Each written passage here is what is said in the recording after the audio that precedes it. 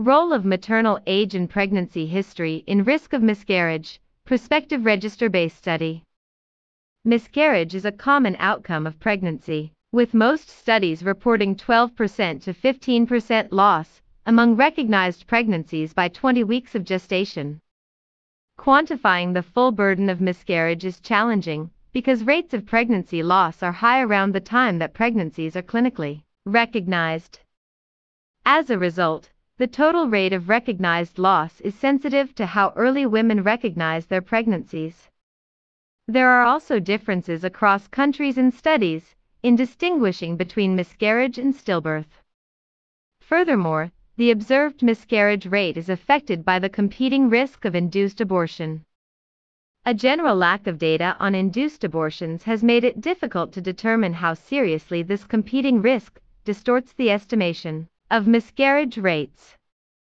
Based on national registries or population-based cohort studies, the reported risk of miscarriage in Sweden, Finland, and Denmark was between 12.9% and 13.5%. A previous Norwegian study included all women treated at one of the main hospitals in Oslo between 2000 and 2002, and estimated a miscarriage rate of 12% when taking into account induced abortions. Although the cause of most miscarriages is unknown, they presumably result from a complex interplay between parental age, genetic, hormonal, immunological, and environmental factors. Genetic factors, including parental chromosomal rearrangements and abnormal embryonic genotypes or karyotypes, could underlie more than half of recurrent miscarriages. Maternal age is the strongest known risk factor. The risk of miscarriage is slightly elevated in the youngest mothers, and then rises sharply in older mothers. There could be shared underlying risk factors for miscarriage and other adverse pregnancy outcomes. Several studies have looked at the association between the history of miscarriages and the future risk of other pregnancy complications, but less is known about how complications might predict the future risk of miscarriage.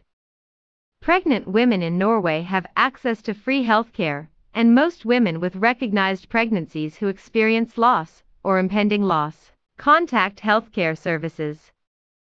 There is a separate register for the mandatory registration of induced abortions. Thus, nearly all recognized pregnancies are registered in at least one of the national health registers.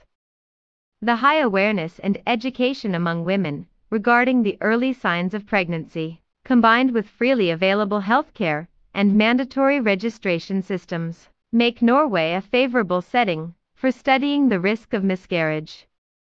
The aim of the current study was to estimate the rate of miscarriage among Norwegian women and to evaluate the association with age and pregnancy history. There were 421,201 pregnancies registered in Norway between 2009 and 2013. Among these, 299,178 resulted in live birth, 1,317 in stillbirth, 43,803 in miscarriage, and 76,903 in induced abortion. After correcting for induced abortions, the overall risk of miscarriage was 12.8%. We show the proportion of miscarriages at 12 gestational weeks, 14 gestational weeks, 20 gestational weeks, 22 gestational weeks, and 24 gestational weeks. The risk of miscarriage varied substantially across age groups. The age-associated risk of miscarriage has a J-shaped pattern.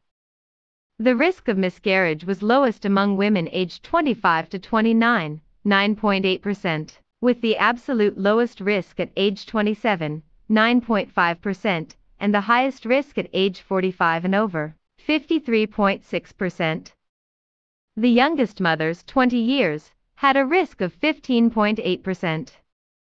Adjusting for induced abortions modestly decreased the risk of miscarriage for the oldest and youngest women, with scarcely any change in the total risk.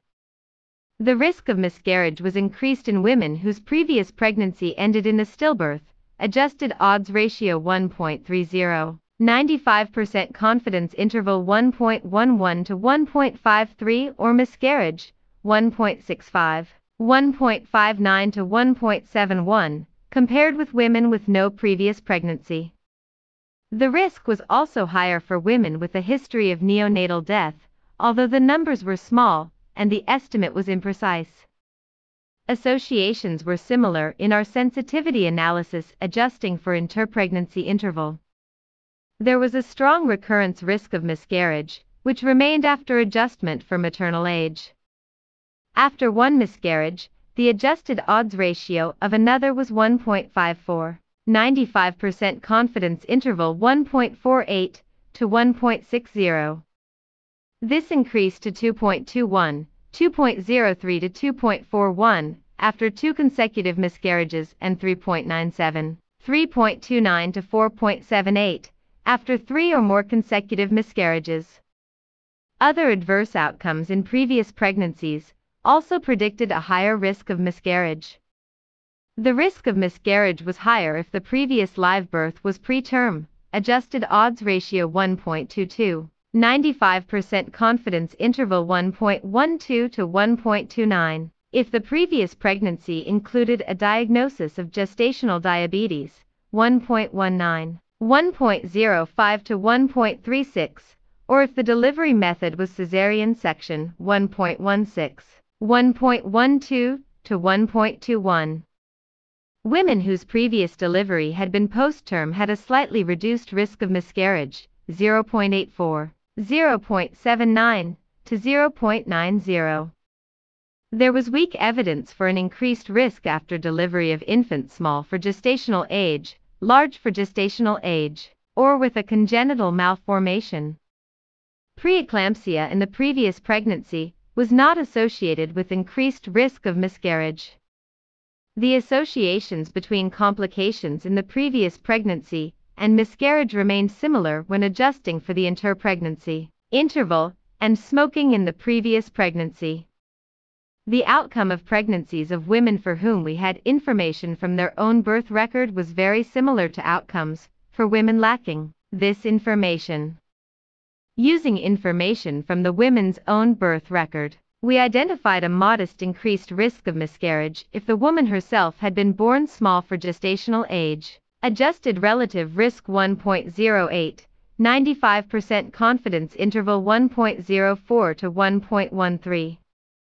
In contrast, there was no evidence of increased risk for women exposed to preeclampsia in utero, or for women born large for gestational age, preterm, or postterm.